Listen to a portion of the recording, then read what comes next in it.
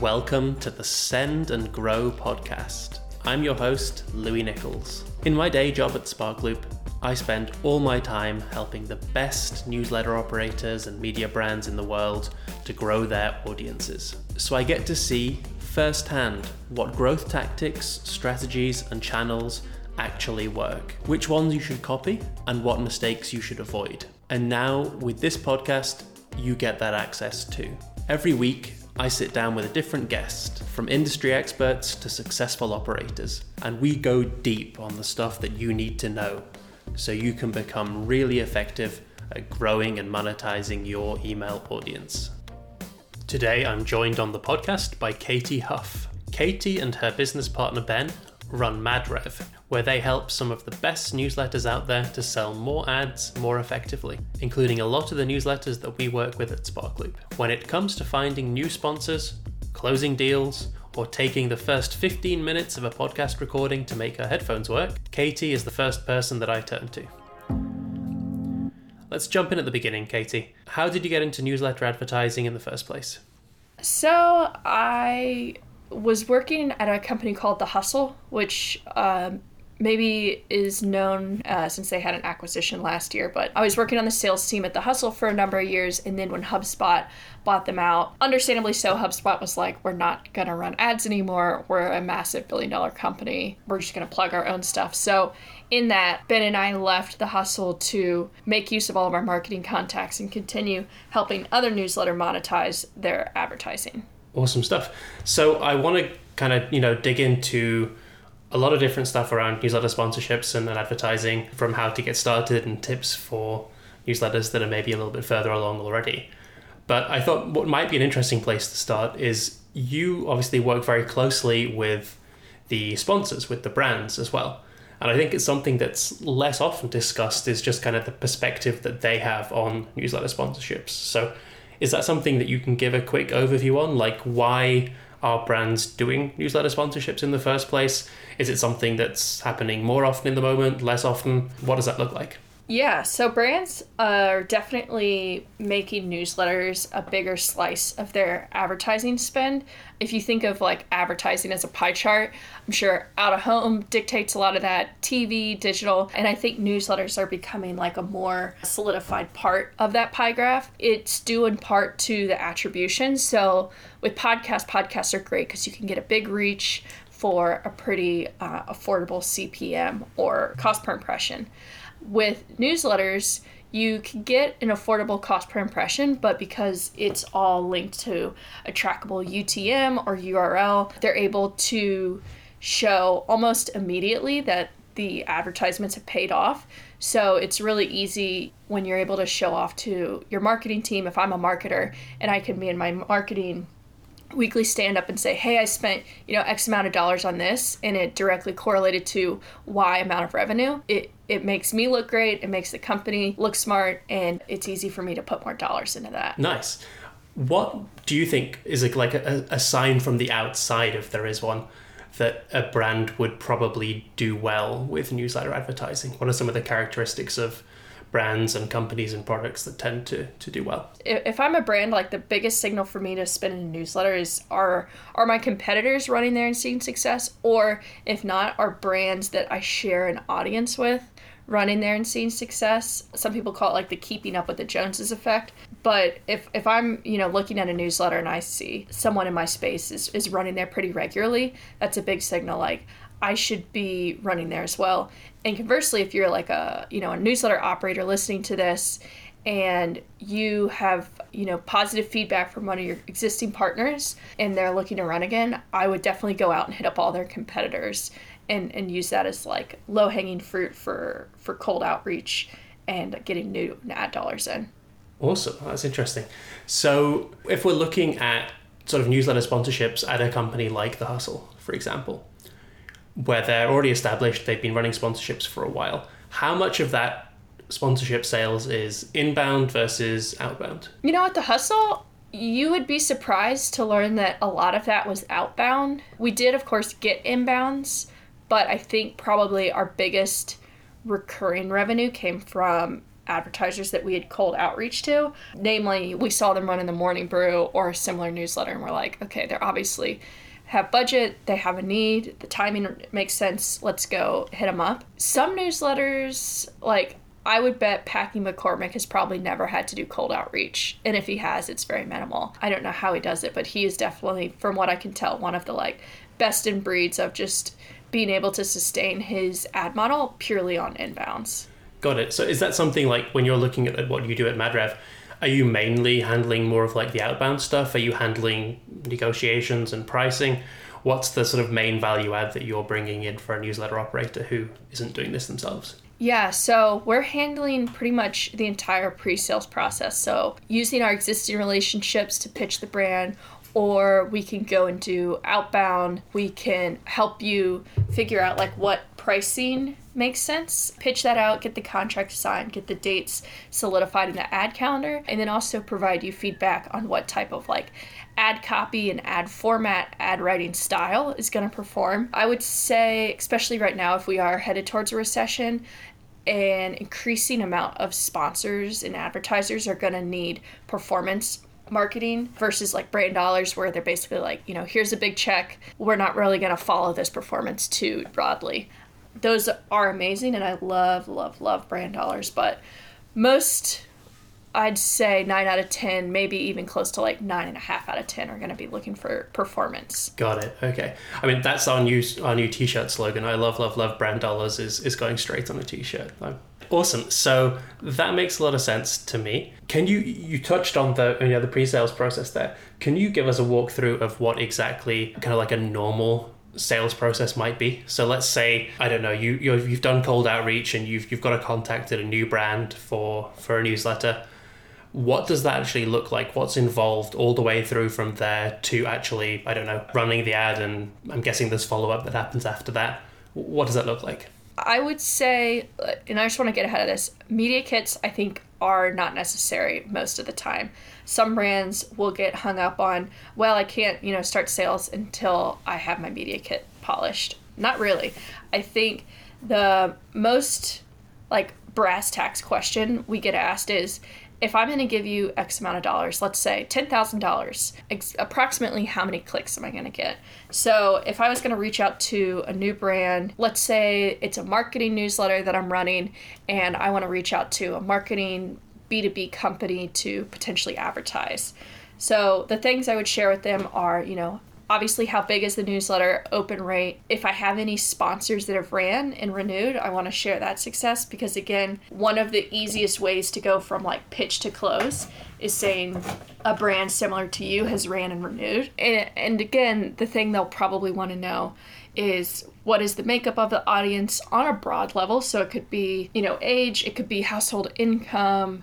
If it's something that's vertical specific, like marketing in this case, they might want to know what % of the audience are e-com, or what % of the audience is marketing B2B decision makers, like demand gen. So just general stats like that is going to be really helpful to have. You don't have to get super, super granular, like how many of your audience is located in Miami. You can keep it high level. And then I have a kind of a rule of thumb. If I'm working with a newsletter, so if you're listening to your newsletter who feels like, well, my audience is on the smaller side, maybe you're 5,000 to 10,000 readers, I would sell your ads in a package just to make your average order value a little higher. So instead of selling one ad for a couple $100, try to see if you could make a package of like 4 or 5 for 2,000 or more than that, just so you're not having to do a lot more work and you can have a bigger check from it. Let's see what else would be helpful here. If you're going to put together a campaign, I don't think it's smart. Some people will think like, oh, a week buyout makes sense because it's easy. I can sell, one sponsor just running 5 days a week for a week, and I can do that 4 times a month, and that's really easy. It is easy. However, you'll notice a big ad click drop off after like the 3rd or 4th ad. So if you can stand it, spread out your ads like 3-4 weeks apart from each other to keep click quality high, because the higher your click quality in terms of like volume and, post-click metrics, you can charge a higher dollar amount. So those are some things I'm kind of thinking about when pitching a new brand. Got it. Okay. And how involved are you there then or should the newsletter operator be on like the frequency, the quantity, even like the wording? Like, are you going in and saying, look, we'll help you and we'll work with you to put together wording that works and it should be slightly different each time? Or are you just leaving that sort of completely up to the brand? If I'm a brand, I would try and give as much freedom to the newsletter publisher to put it in their wording. Most of the people who read your newsletter read it, one, for the information you give, but also in the way you deliver information. It's important to have the ad read similarly to the style of the content. So for The Hustle, for example, we were kind of playful, casual, hopefully entertaining at times, and our ads needed to be the same way because that's what our audience responded to. We can help inform how that tone and help like go to the brands and kind of work on behalf of the newsletter publisher to be like, I know you want to have a lot of edits, and by all means, if you need to legally have an edit, go for it, but you should give as much creative freedom to the publishers as possible and help, be an ally for them in that respect. What are some strong call to actions that you see inside of ads? Like if you were getting paid on like a results basis, what would be some of the things that you'd be trying to get the brand to do inside of the newsletter? So, okay, if I'm a software brand, a B2B brand, I would really want to see like gated content.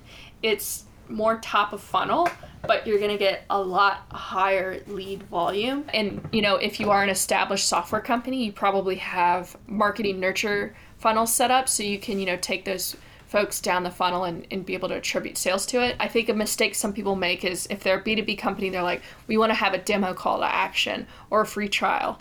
And those occasionally can be successful, but more likely than not, like you're going to see very little leads from that and then deem the campaign unsuccessful versus when you're able to run like a gated asset, you're going to probably have a higher likelihood of renewing. And then on the consumer side, it depends how expensive. So let's say it's a product that's sub like $150. I think it's okay to ask for a sale in the call to action. If it's something more expensive, let's say 8 Sleep mattress, they sell, I think it's like $1,000, even more mattress. People are pretty unlikely to click an ad and then just impulsively buy something that expensive. So something where you can at least capture their email address to, again, help nurture them and be in their inbox for when they are ready to make that big purchase. So it could be like, again, a piece of content that's like, 10 ways to improve your sleep. Or maybe you sell a lower cost entry item to, again, get them in your email cycle, like a pillowcase that's scientifically proven to help people sleep better. Those lower barrier entries to those expensive CPC products or CPG products can help, again, get as many emails as you can in your database. Got it. Okay, that's fascinating. So let's say we've run one of these ads then. How should you sort of approach, I guess, after sales process? Like we've run the ad or we've run the package of ads. What happens next or what should happen next? Okay, so if I'm a newsletter publisher, the ads ran or the campaigns ran and I'm trying to get the renewal, the first thing you'll want to do is, one, check in to see with I like to send people follow-up emails. So let's say the ad ran on Monday morning. Monday afternoon, I'm emailing them, how did it go? Just to get a gut check on performance, because there could be instances where you're looking on your site and you're like, damn, this click count is a lot lower than we typically get, but maybe the quality was really high. So I would first let the advertiser tell you how it did before you send a follow-up email saying, sorry, this click amount sucked. Or maybe you thought it did really well, the click volume's high, and they didn't have a similar feedback. So let their opinion kind of guide your follow-up email. So let's say they've given you an opinion. They're like, yeah, it did pretty good. We had some sales from it or some high time on site traffic, whatever they're looking at. I would then follow up with metrics such as like open rate, sends, number of clicks, and give them some guidance too. Like if the number of clicks they got seem higher than what you typically get, but maybe they're saying, oh, we got a lot of clicks, but the quality isn't what we're used to. But you're showing that that's a pretty engaged ad for your newsletter. I would still try and work to get the renewal. and go on the angle of like, okay, obviously people are interested in your product. Maybe the landing page you used wasn't compelling to them. Are there other landing pages you've used in other pubs that have done better? I think we should still, try another test campaign to give a different offer out or a different landing page. And then conversely, let's say the click volume was really low, but they're saying the quality of the traffic was high. They're like, yeah, we didn't get that many clicks, but the clicks we got were really compelling. Okay, then that means the ad copy needs to be sharpened up, and I still think that could be worth a renewal. And then lastly, let's say another trick you can use. Let's say the ad didn't do great. They're like, it was okay, but I don't think it makes sense for us to run again. Not the end of the world. I would ask them, fair enough, is there a price tag that would make running this ad again a no-brainer? And let's say it's 20% less than what you charged. Great. Now you have someone for future fire sales. Let's say in a month from now you had an open ad inventory that you're like, I'd rather sell it for something than nothing. You can reach out to that contact and say, hey, I could offer this ad at that price you had mentioned. So I think even a poor performance can be an opportunity to have a future sale. You touched on, obviously, the whole idea is to get renewals. How soon after running a campaign would you want to run a renewal? I mean, almost immediately, because, you are going to be top of their mind as soon as it runs. So if a campaign ran again on that Monday morning, I would be emailing them Monday at noon, even afternoon, just to get a temperature on how they perceive performance. And then if they come back and they're like, actually looked really good, I would say, awesome, let's chat tomorrow. I'd like put time on their calendar. I think in person or over Zoom conversations can be a lot more productive than email back and forth, and trying and get something bigger and longer. So if they did a trial campaign of maybe 3 cents and they're like, it did pretty well, we're happy with the performance, see if you can get them on a 6-month renewal. Like, go ahead and book it out for 6 months. You could put a 30-day cancellation clause to give them peace of mind if for some reason the performance is going to drop. But if they give you a green light, go for broke in terms of the length of the renewal. So you're seeing that it is worth it for a brand to run ads continuously in the same newsletter for 6 months. I mean, maybe not every day, but maybe once a week, for example, for 6 months. That's something where the audience isn't sort of like tapped out after a month or so. I wouldn't run every week, but if you could do once a month, I think that's a healthy cadence in terms of like not burning out the audience, but still getting yourself, recurring revenue from the brand. That's great. And what slots should I be selling in my newsletter? Like, should I have one presenting sponsor? Should I have, 15 different ads scattered through the newsletter? Should I be sending one-off emails? What do you tend to see work best? I think for the sake of the newsletter operator's time, one ad is probably best. Having one, like, we call it native ad or primary ad. So maybe around 100, 150 words in the top fold or top half of your email. And then if you get to a point where you're selling out every day and you're sold out for like 6 weeks in advance, think about adding a secondary placement. So something shorter, maybe 10 to 20 words. I think Morning Brew calls it Brews Bets. So kind of replicating that model there. And then if you feel like you have the bandwidth, you could also do, I see these deep dives in increasing popularity where if the brand alignment is really, really high with the newsletter, then they'll do like a special send where it's all about that brand or the category that they're involved in. Those, I feel like, almost always go out on weekends, but it's your newsletter. Do it whatever you want. If you want to do it during the week, by all means. Again, those I think should be reserved for brands that you feel really confident that your audience will like. They might kind of get chafed if they're like, oh, this whole email is about brand, I didn't sign up for this. You want to be more delicate with those, but those can also be super profitable. And how should I be charging for those relative to, in normal newsletter sense? I would look at click performance. So like for your first one, you might have to price it low just to get someone in the door to try it. And I would say work with someone that you have a good relationship with, that you can have the deal of, okay, I'll give you a good deal on this, but I need you to be like super transparent with me on performance. So let's say your normal primary email, you get 100 ad clicks, and then you do the deep dive and it gets 500 clicks, then I'd say that's at least worth 5x the price tag. Could be even further than that. Again, if the brands that have ran give you feedback like, yeah, we got more clicks, but also the quality of clicks was like astronomically better. Okay, then maybe you can 10x the price tag, or however you see fit. But that's an interesting point. Would you say then that like should the newsletter operator be working with each brand to find a price that works for both of them? Or is this the kind of thing where I should be setting a price for my newsletter and saying, well, look, this is the price, take it or leave it, basically? I think that answer depends on like how bad do you need the money. If your newsletter's like your hobby and you're like, I have really high, not to imply that people don't have integrity with advertisers, but maybe you have really high brand integrity and you're like, I'm not going to waste my time doing this if it's anything less than X amount of dollars. Then by all means, like, die on that hill. If you've quit your job and your newsletter is your main source of income and you really need to have that slot filled, then maybe you're going to be down to have a little bit more flexibility with the brand. Or in some cases, you could have a kind of a rev share model set up where you talk to the partner and maybe it's, okay, I'll do this ad and you'll give me, $1,000. However, if you get sales from it, I get, 10% of each sale you get from this advertisement. That could be a good compromise for the newsletter operator who's like, I really need this money, but I don't want to do it for pennies on the dollar. Got it. Okay, that makes sense. Yeah. What are some of the mistakes that you see newsletter operators making when they come to you and they've been trying to do, find sponsors by themselves? What are some of the sort of the mistakes they've been making, the first things that you would fix? I think not a lot of people make this, but if you're thinking about pricing your newsletter on like a performance basis, I think that can be more trouble than it's worth.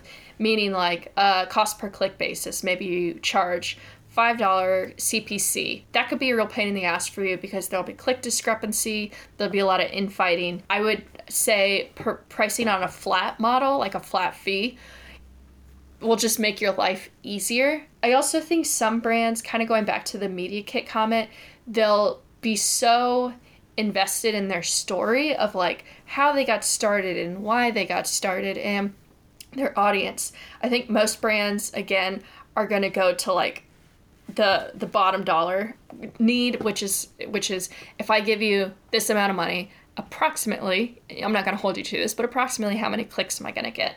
They're not probably as invested as in you are in like your story of why you started your newsletter. Those are probably two big ones that stand out. Another thing you can do if you're unsure on pricing, so if you're a newsletter operator, you have a pretty decent amount of unsold inventory month over month, and you're thinking this dollar amount might feel uncomfortably high to you, I would let the brand know, like, if they're kind of having feedback to you, such as, okay, $1,000 to reach 10,000 people seems a bit high. You can kind of help, massage their fears and let them know. We've seen this work in the past with other sponsors similar to you. However, if you really are like quite worried about this spend, I'm happy to do make goods. If after the send you come back and you tell me this is, didn't hit our marks or we aren't happy or whatever the reason is, I'm happy to offer you make goods. Like having that make good offer in the back pocket can help you relax their fears of like what they might perceive as a higher dollar value email send. How do you think people should get started with newsletter sponsorships if they're doing it for the first time?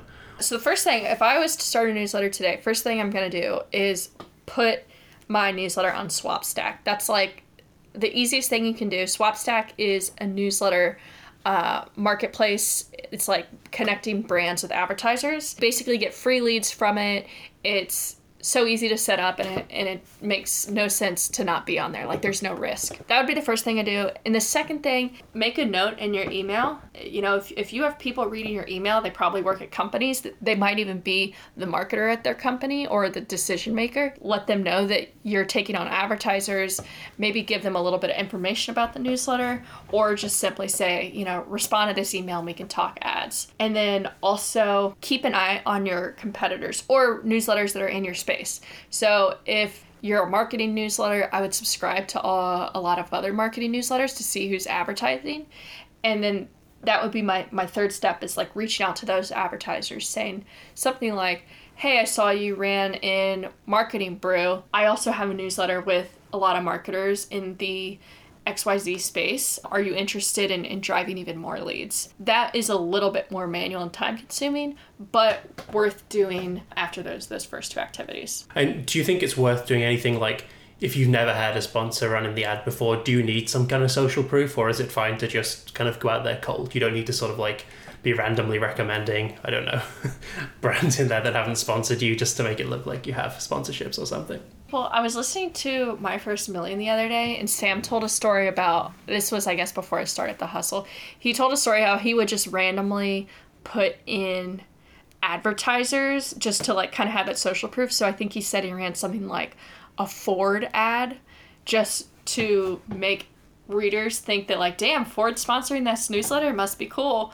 I'm not saying I endorse that, but it is one approach. I don't think you have to have sponsors in there. Like if your open rates are above 45%, that's an engaged audience. So you don't necessarily have to have like advertiser proof. I think you could still go to brands and say, yeah, we haven't had any advertisers run yet, but this audience is mega engaged. Alternatively, if you haven't ran any paid media and your newsletter is largely been grown through referrals, word of mouth, people who are fans of you, I have found that those audiences are so much more obsessed and engaged with the content versus newsletters. And I think paid growth is really important. I'm not saying that it's not. But you'll find like those newsletters that are like, I haven't spent $1 on paid growth. These are just all people who have come because they got referred or they love my content. Those people click like crazy and engage like crazy and are probably going to leave your advertiser with like a really positive experience. Definitely, yeah. It's one of the few things when it comes to newsletter sponsorships that we can talk about. There are thousands of data points out there now that say if you have a referred subscriber or a subscriber who signed up via word of mouth, they are on average about 2 to 5 times more likely to click on an ad than someone who came from especially paid social, so Facebook and stuff like that. It's a really big difference. Yeah, if you don't have a referral tool like set up in your email, you are missing out on like some of the best engaged subscribers.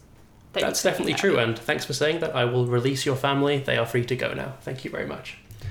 No, but that really is true though. Cool. Well, I want to get some thoughts from you before you leave on sort of where you see newsletter sponsorship and stuff going over the next couple of months and year. I mean, I know there's a lot of talk now about us potentially entering recession, and maybe that might have an effect on ad dollars.